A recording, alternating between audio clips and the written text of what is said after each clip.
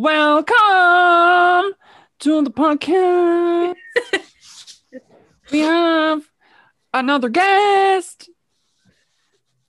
It's me. That's right. And who are you? My name is Kellum James. Oh, beautiful. And my pronouns are they, them. Okay, tell us more. Tell us more. We want more. You want more? Yeah, okay. We want more. Give us more. Okay, I am an Enneagram 8, Ooh! otherwise known as the Challenger, which for those of you out there in the airwaves who know me is not a shock. I am a Taurus, which is also not a shock. I am queer, trans, non-binary, and everything else I'm still kind of figuring out. Yeah. As are we all. Aren't we all? The best way to explain my gender expression is a tucked drag queen. I love this. All right. Thank you. This is wonderful. Okay, welcome. Thank you so much for being here. Thank you. With the description, and I'm here for it. I wish everyone would should we just make it mandatory that people tell their Enneagrams? Because it's really bizarre that you brought that up, because I was just talking about it with someone yesterday. It's so telling. I made my entire team at work do it, and it has been so helpful for us to better understand, like, if you're having a bad day, this is how you're going to react. And yeah, I mean, we're all friends too, so it definitely helps, because and of course, working from home online all the time, it's like, are they not returning my email because they're angry, or is it just because they're busy? It's like, calm down. And usually that's me, because I'm an overthinker. So yeah, I never noticed, like, because, well, we all know Jillian. Jillian was really into the Enneagram thing when she was working at Sage. And so she was showing me, like, there's the basic definition of what you are. But then you can actually look at, like, when you're in a healthy mindset, when you're not in a healthy mindset, and then when you're kind of, like, overly happy to, like, compensate. And, like, those things and, like, what kind of happens with those things. It was just really cool. And I didn't even think of how in depth it went, but I love it. Yeah, it's great to know, especially if you're someone who's, like, self-aware and wants to be aware of others' like experiences in your journey of life. It's, like, so good to be like, okay, if I act this way and I'm in a healthy place, this person who I'm really close to is going to react this way because it might bring them to an unhealthy place. And it's like, oh, this is how I better manage my relationships, because that's apparently all life is. Shocker. Okay, can we talk about that for a second? Yeah. I want to know how you feel about this. I have been working on this thing. Okay, and by I have been working on this thing, I mean probably everybody thinks about it, is that I actually think that queer people are, like, way more self-aware and way more aware of others than, like, almost like anyone else, to be honest. I really think that queerness, like, you're just kind of, like, self-aware and you're like, I don't fit in here. What the fuck? You know what I mean? All the self-reflection you have to do to kind of figure out who you are. Yes. Whereas like, oh, I don't fit in the default, so what the fuck is going on? The best way that I've had some of my friends here in Toronto explain it, especially those of them who, like, have come from, like, smaller, like, very rural towns that are not, like, even smaller than Barrie or what Barrie used to be, at least, is like, it's like queer policing is like, how do I act? How do I react? How do I interact with people? If I walk this way, if I talk this way, if I look at this shirt in the women's section too long, if I look at this woman's nails too long, if I compliment someone's jewelry, what does that mean? If I tell one of my basketball bros that they had a sweet layup, does that negate the fact that I also checked out their ass? Yeah. It's like, I'm 100% here for this. Okay, oh my god, this is just, it's revolutionary. I mean, it's not revolutionary, it's like, but it's also like, all the pieces are falling into place. Yes, it just feels like, okay, we have been, like, policing ourselves this whole time because we don't fit into the regular structures that are supposed to be there. And so we are afraid to not fit into those structures because we're kind of like, okay, well, if I act this way, I might get hurt. And I don't want to get fucking hurt today. And I think it is revolutionary because it's taken our community so long to be able to speak openly about it. Okay, yep. So I think that's pretty fucking revolutionary. Also, can I swear? Yes. Okay. 100%. We have a I mean, little I've- explicit sign on our podcast. No, but you know what I was just thinking in regards to all that is that, like, I guess zillennial or millennials, I would like that would be like a policing yourself would be very common. I imagine it's still a thing for Gen Zs, but I feel like it won't be quite the same for them because they are getting the opportunity to be more themselves than the rest of us were. So like, isn't it kind of interesting to think that like this is our experiences, and even then, like, I was a big old dumbass and never really looked into that part of myself. It's just kind of like Jenna Marbles. I said it in the bisexual one. I was like, Jenna Marbles, girl crush. That's what it is, right? And then, and then one day it hit me, and I was like, okay, cool. Like, that's fine. But I also like my parents were also very open people who shared relationships together and whatever. So it was a much more open place to be. But like, I just imagine for Gen Zs, we're sitting here and we're being like, oh, like lots of self-reflection. Not saying it's not happening for them, but like, it's kind of interesting to see how different it's going to be for them in comparison to the way it was for us. Yeah. And I think like even in the amount of information that is available for them, I mean, they can pull out their personal computer and be like, what does this mean? Yeah. Whereas like 9.5-year-old Kel had to go and like look for books in the church library because that's the only place I was allowed to go by myself.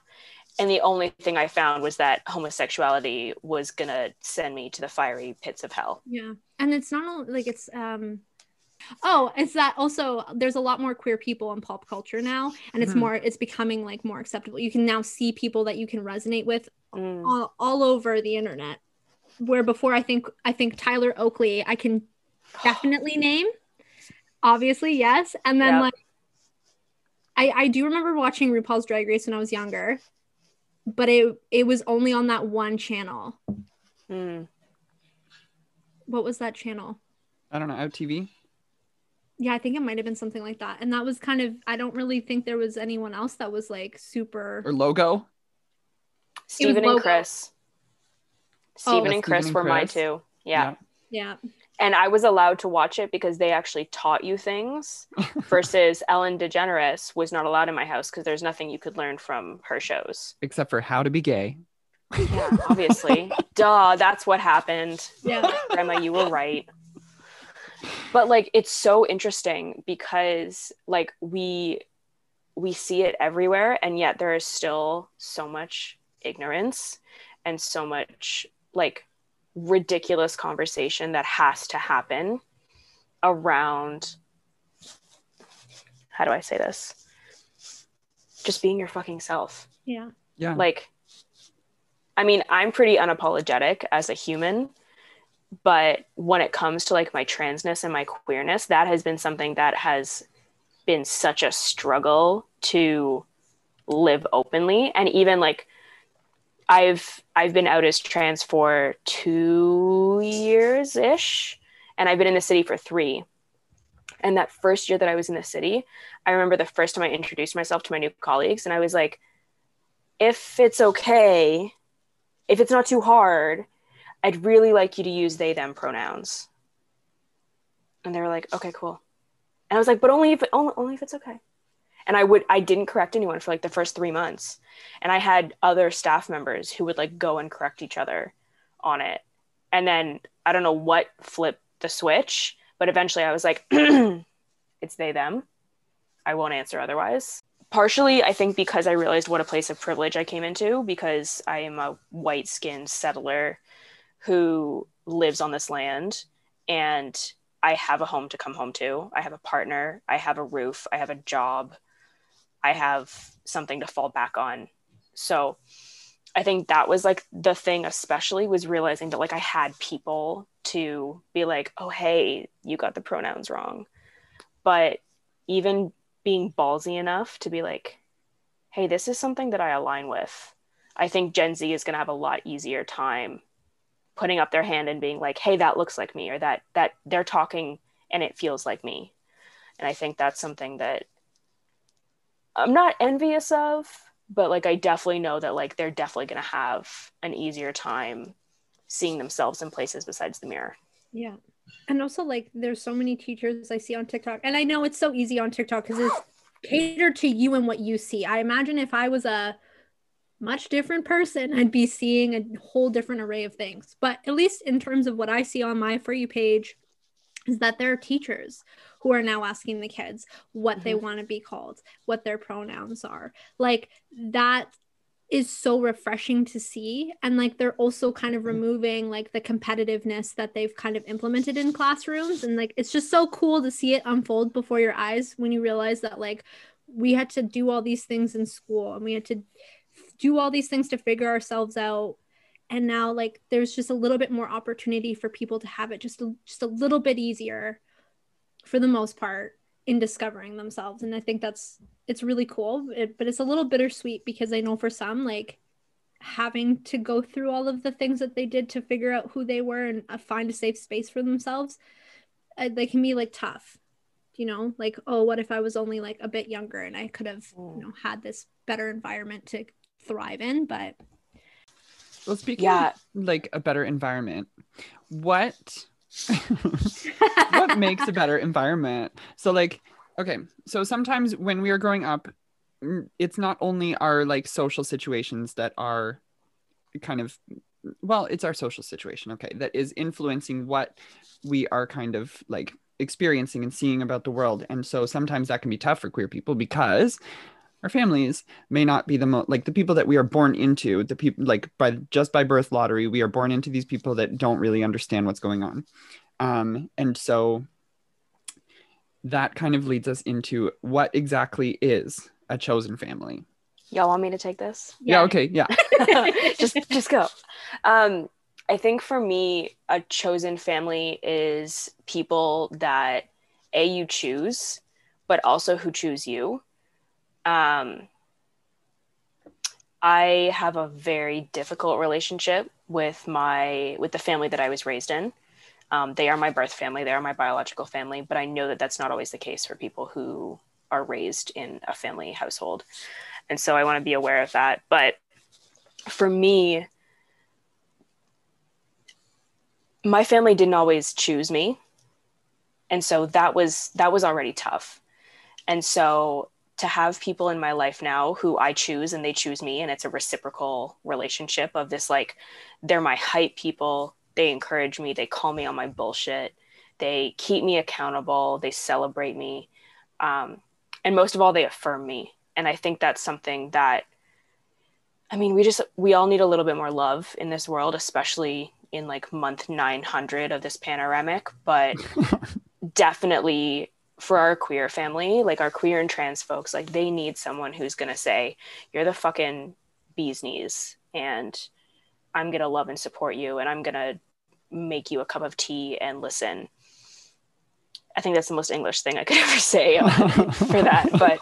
But to me, that's what it is. It's very much that notion of like, let me make you a hot cup of tea and let me listen.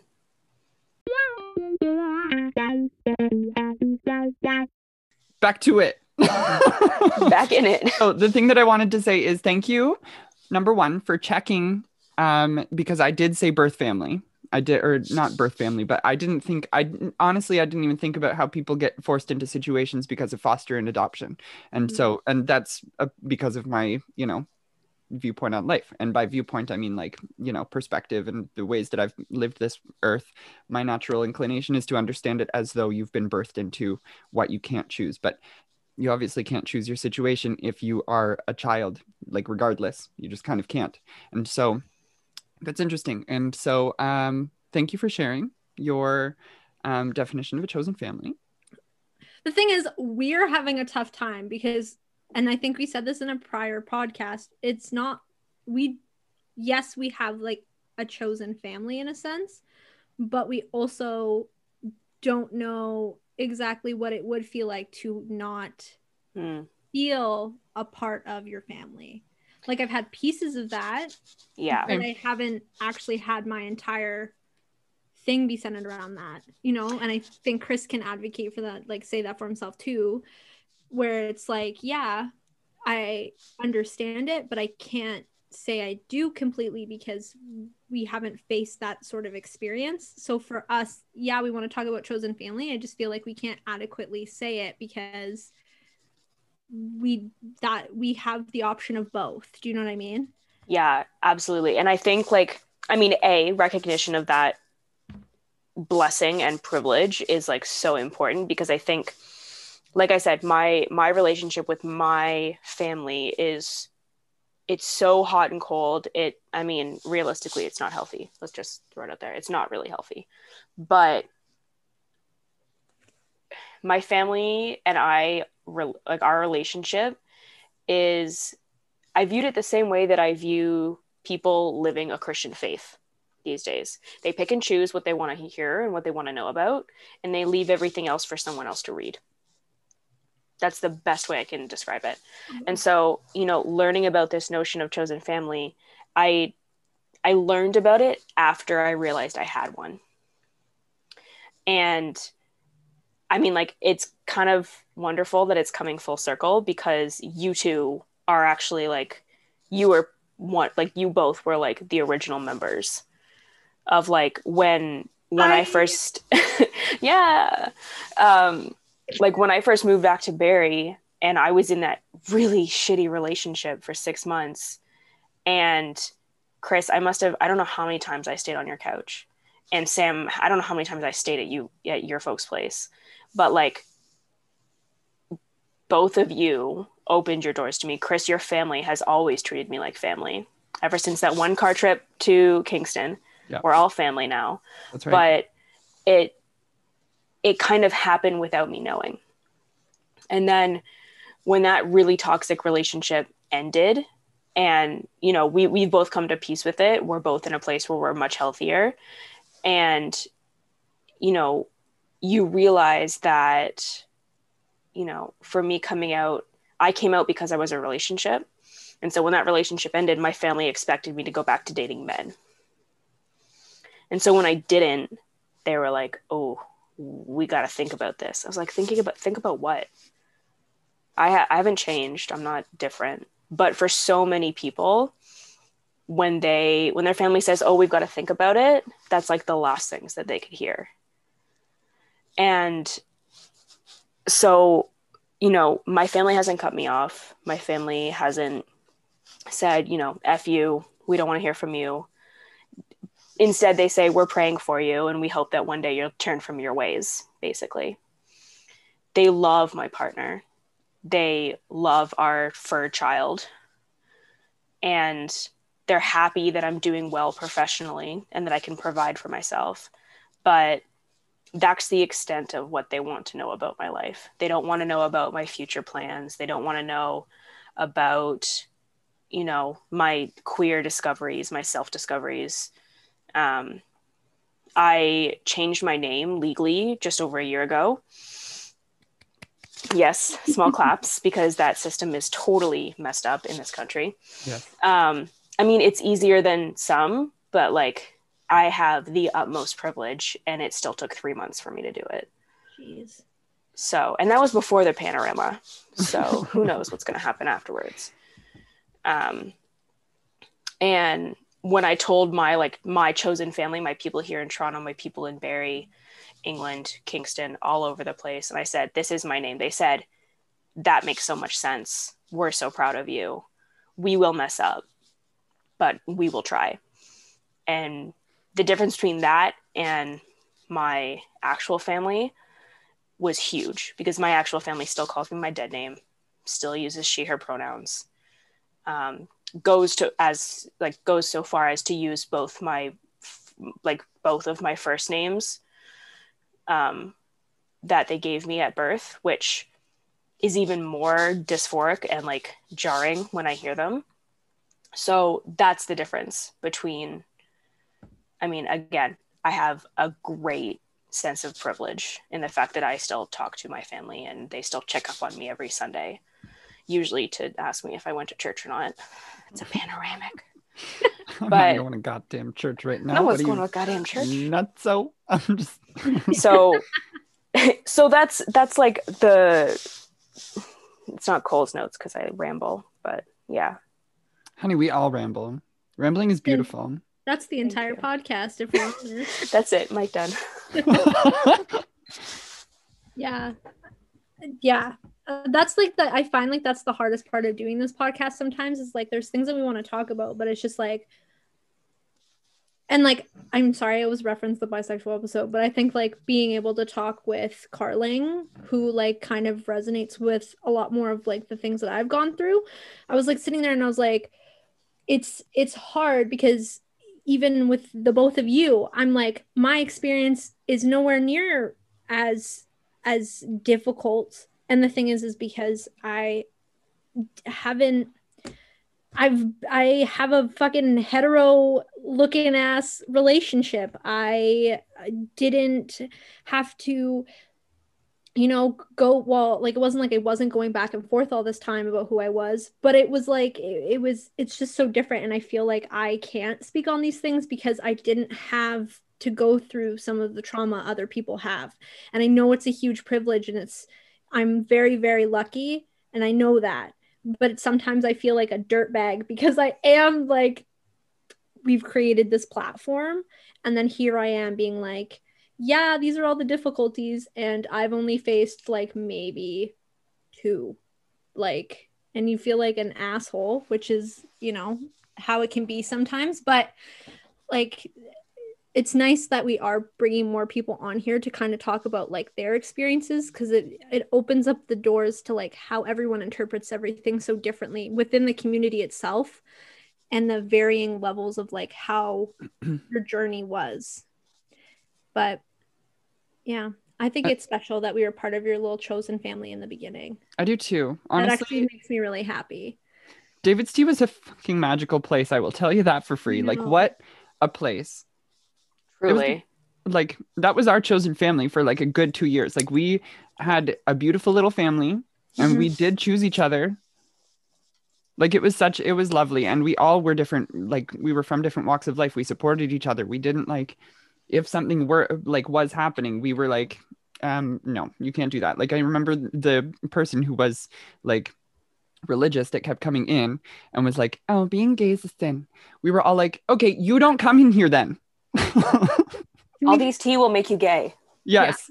Yeah. We just discussed the time that they came in and then got me all this is before Ford was elected, got me all riled up about pro-choice. And Jillian was the only one in the store and it was dead. And I was like, get the fuck out of my store.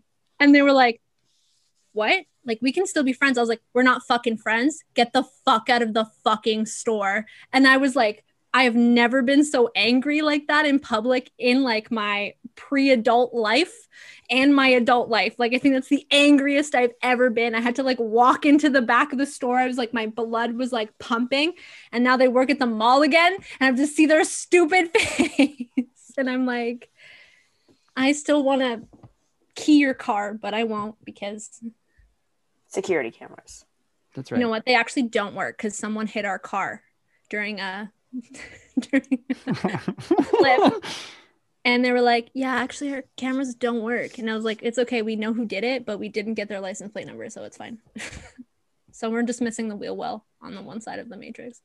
You know what's interesting though? I think like I've been saying it recently and I don't think I connected it to being queer, but I think that it actually has a lot to do with being queer and like being able to choose the people that are around you. And I've been saying a lot, like I very much curate the people that are around me. I don't let people in that aren't going to be good for me. And if they are let in and I find out that they're not good for me, it does not take long for me to figure out that they need to get the hell out. And so I really think that, but I didn't really consider it as being something that was queer. I was just thinking that it was something that was like, okay, this is just a part of myself. Because to be honest, I've had family members where I've cut them off, but it's for different reasons. It's not because they didn't accept me. They absolutely accepted me. But those people were like, no, you can't be in my life. Or like for other reasons. Or like someone who I've kind of figured probably wouldn't necessarily accept me. Maybe cut him off before I figured, but maybe that wasn't necessarily, but I give him a lot of chances. We won't get into that. But like, I think that it really does have something to do with it. Like, I think that me being queer is almost like you kind of come into any relationship being aware of like flags coming up, like things like popping up that you're like, oh, well, that's not gonna work.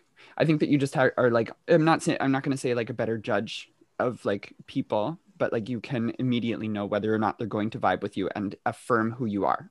Yeah, I think a lot of the time you're like constantly trying to locate safe spaces and you're trying to locate safe people.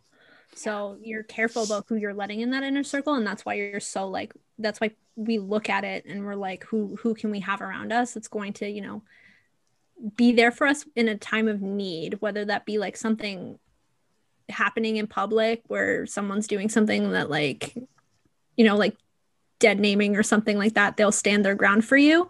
Or if they're gonna like, oh, accept that one part of you but not the whole thing, it's like you want to weed those people out because you don't want to put yourself through all that trauma again. Put yourself in that place where it's like, why do I feel like I'm regressing to this point in my life that I don't want to be back in? Like, you don't want to go back in time. Yeah, I think there's such a hypervigilance around safety and around not just like who makes me safe, but like how do I get safe?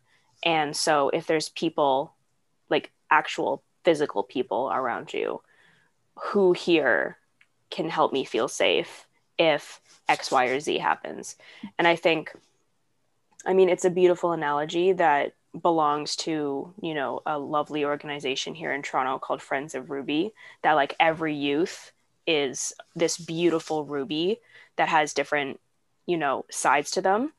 And I think it's so interesting because we had a speaker when I was in university who was like, you know, the more everyone starts out the same in the universe before we all breathe our first breath, we all start the same. We're four-sided, we're diamonds. And then as life goes on, we start to develop different characteristics and different patterns emerge on our surface. And that's how people go from being diamonds to rubies to emeralds to whatever, but everyone's a gem. And I think it's so interesting to be like, but we all have these hard, pointy, sharp surfaces, and we can hurt each other if we hit the fleshy bits. And that's the hardest thing about being human, is that we have these, I mean, I can be tough around the edges when I need to be, but like I am the biggest fucking teddy bear and I'm so emotional, and like the two of you know that. So it's like people who learn that about me are shocked for the first like 2 minutes, and then they get over it and they're like, oh, that makes a lot of sense. You're really just like a teddy bear. But like making sure that you keep those edges protected and you keep those fleshy bits protected, that's what having a chosen family is. It's someone to watch. You can watch each other's fleshy bits. Aww. Which is the funniest thing I've ever said. I really like that though.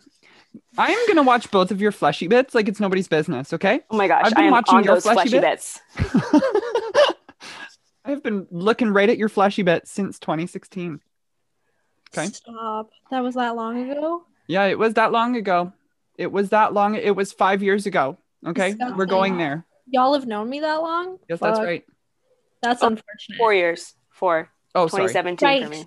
Right. Oh, right. We had that fun little, like, you know, that university schmeducation. That's right.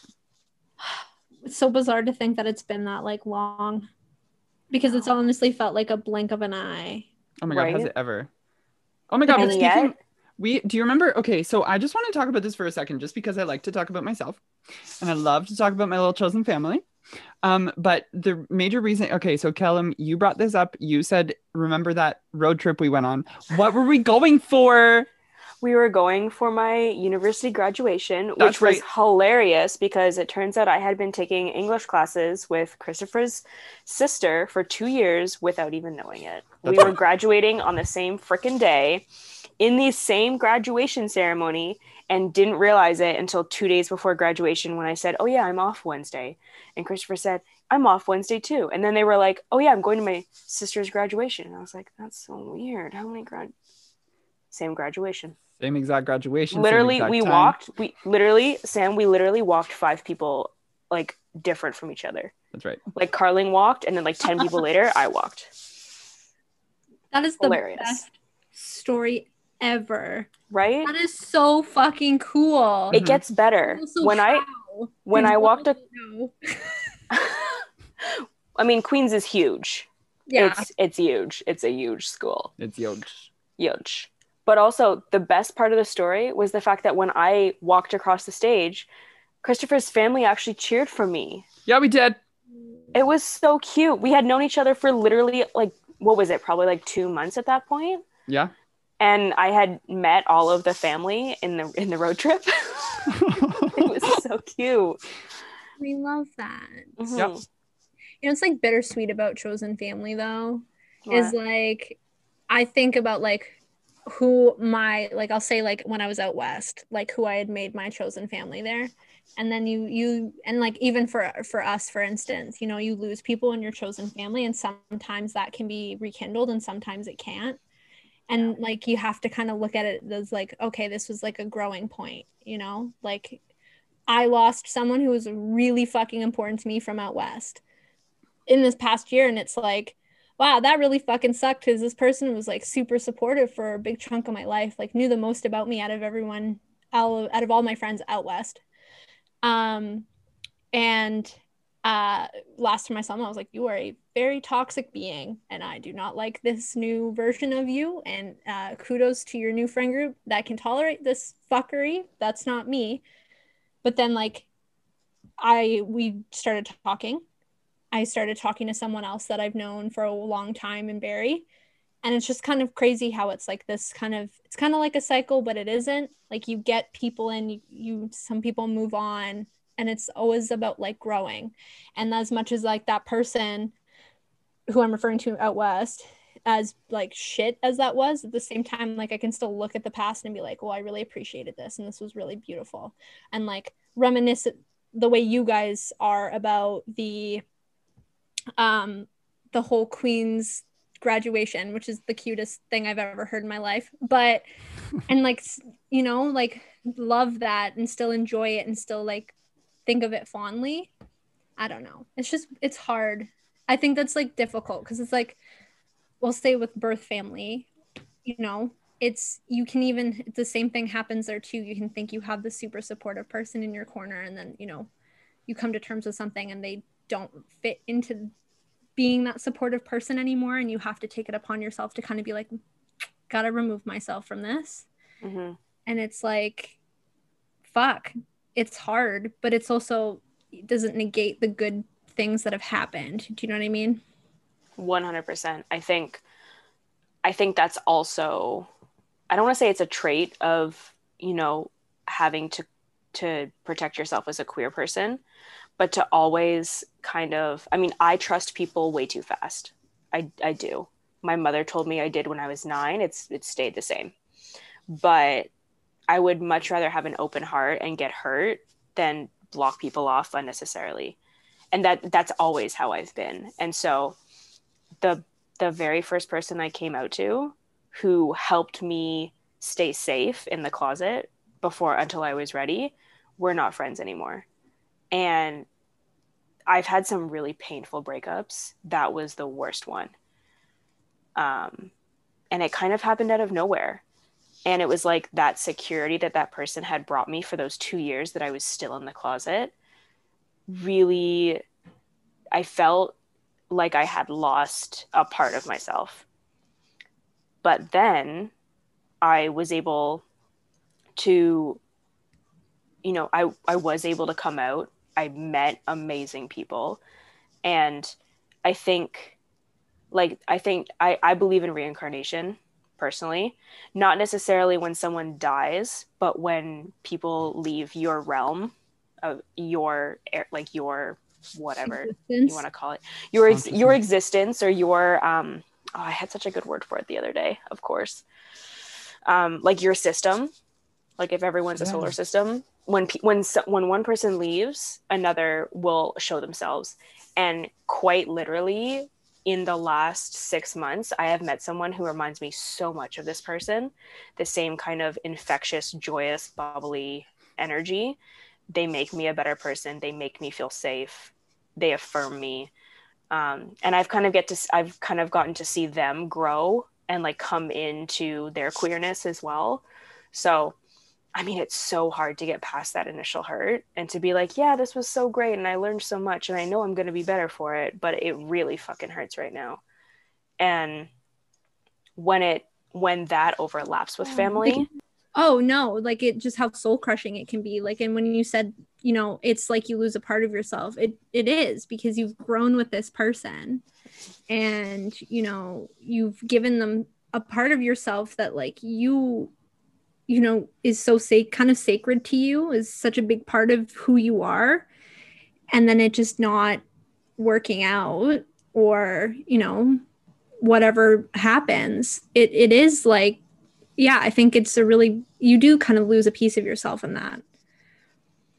It's like a big loss. Yeah.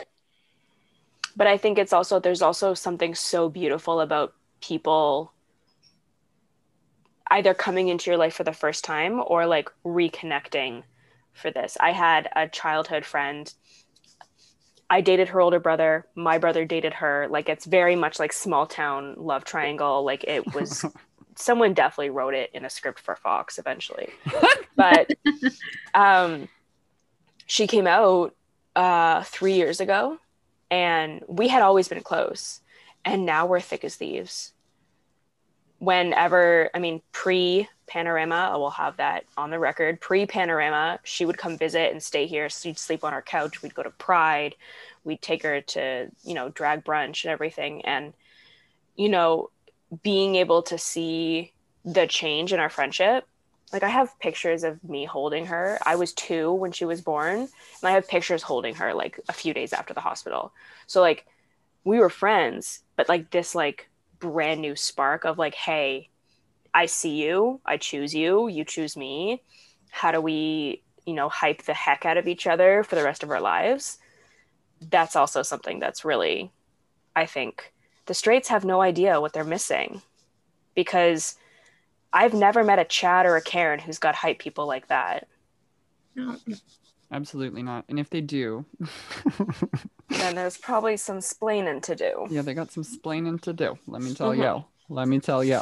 I like stand by like our David's Tea group being like this really amazing group of people. And it's so crazy because like the whole Rekindle thing, I think, was Chris and I that in 2020.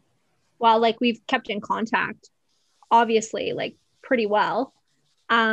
Like that kind of reignited our friendship on a whole other level. And like we have a way better understanding than we ever did before. I mean, mind you, I think my maturity level's also a big playing card in that. You guys knew me when I was 20. I was not that I'm far off of that now. But my condolence, my apologies that you had to even fucking deal with that. But it's I think, yeah, like I think that kind of was like Chris and I for sure, where it's like a different understanding than before, especially like with Chris furthering their discovery within themselves. I think has also given me the opportunity to look deeper into who I am and what I'm doing, and like the support that I get. Absolutely unfathomable. I was upset about something very stupid because of the internet the other day. Listen, no, before you keep going, that is a queer relationship. Okay? Platonic, whatever the fuck. It is a relationship. You were emotional about it. I'm here for you, honey. I'm here for you. I will never let you. I'm always here for you. Still so sad. Absolutely nothing. Sad. Okay, but that's also a queer thing. Attachment issues? No. I mean, maybe. Stop it. Talk to your therapist about that one. But like finding people who you connect with on such a deep fucking level about such a singular thing, and being like, you accept this part of me, that's it. We're a unit. You showed affection to me once, yeah. I'm stuck. And it doesn't matter about anything else, because it's like, what else are you going to do? You like this, I like this. We feel safe together. That's no, but it's like, honestly, especially social media, especially now, especially minor things. It is queer. It is queer. Tumblr is the original queer space. Let me tell you. It is 100%. I'm glad to be back on there. Me too. But it's Oh my gosh, maybe I'll reactivate my account. Do it. do it. Oh my gosh, we'll all be on Tumblr together. Yes. I know that y'all have lifted me the hell up. Yeah, I feel a lot better than I did before we Oh, started. that's good. Yeah. This January, February has been a tough time. And I don't know if everybody is feeling it. I'm pretty sure they are. I feel like everybody is. But like, this has been wonderful. This has been really And wonderful. lovely. Love you. Love you both. Love you both. Thank you so much for being on the podcast with us. You are absolutely a friend of the podcast. We will be having you back. I am absolutely positive. We love you. We love you so much. Thank Yes. you so much. It's been an honor. Oh, It's been our pleasure. that's right. It's true though. No, it's true. 100%. We love you. We Love love you. you.